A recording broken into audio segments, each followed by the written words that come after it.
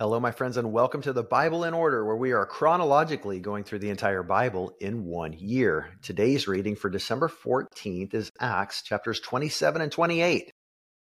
We are coming to the end of the writings by the apostle or the evangelist Luke, who was a physician and a historian. He wrote Luke and Acts, and those two books together equate to over 1/4 of the New Testament.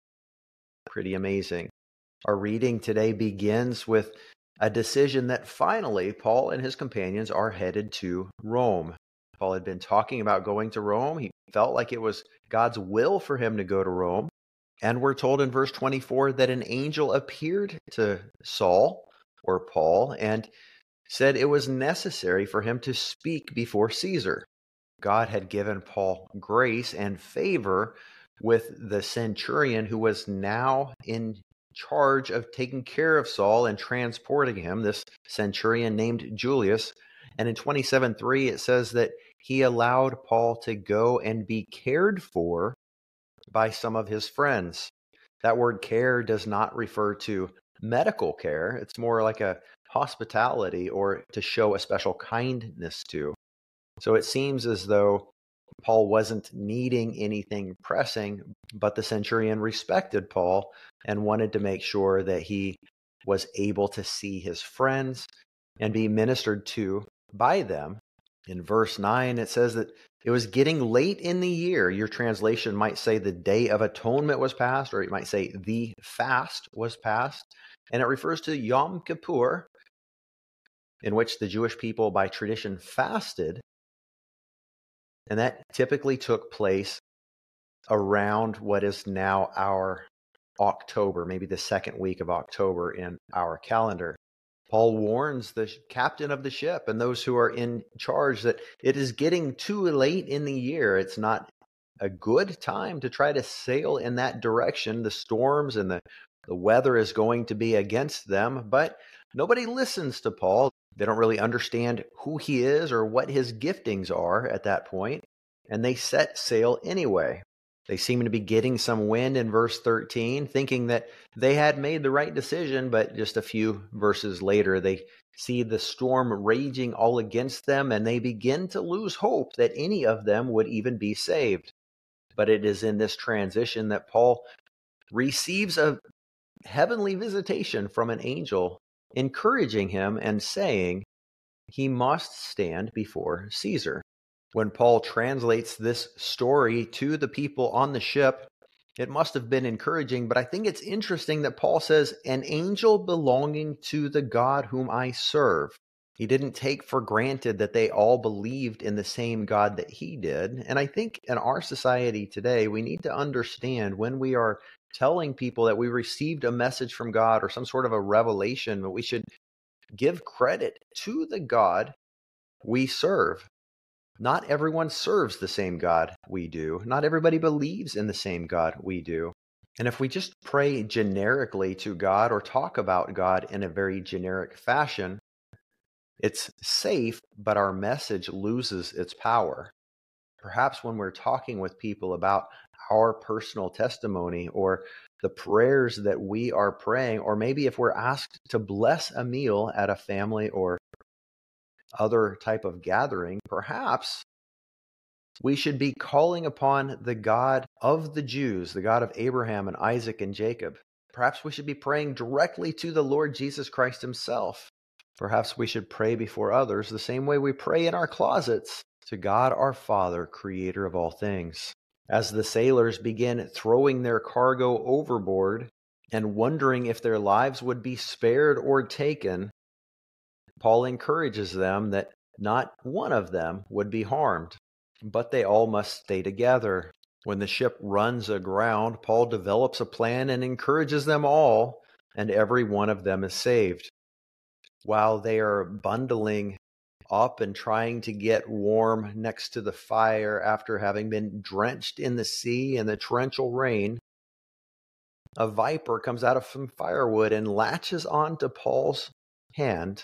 People are tempted to think that Paul must have been some sort of an evil person, maybe a murderer.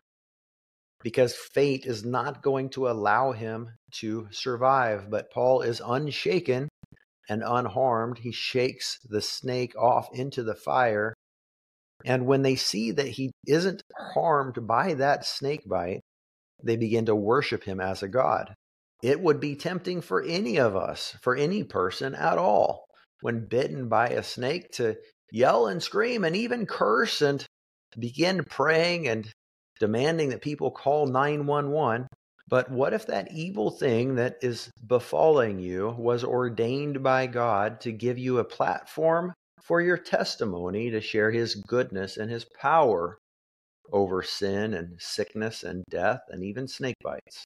Paul believed the word that he had received from the Lord that came through the angel that said he must stand trial before Caesar. And so when certain death appeared to be in the form of a snake, certainly an attack from the enemy, Paul was not flustered at all. He just continued on with the work in believing that nothing would come in the way of him completing the work God had placed before him to do. After weeks and months, eventually they do make it to Rome, where Paul is held in a rented house for 2 whole years, where he's preaching and teaching and writing letters of encouragement.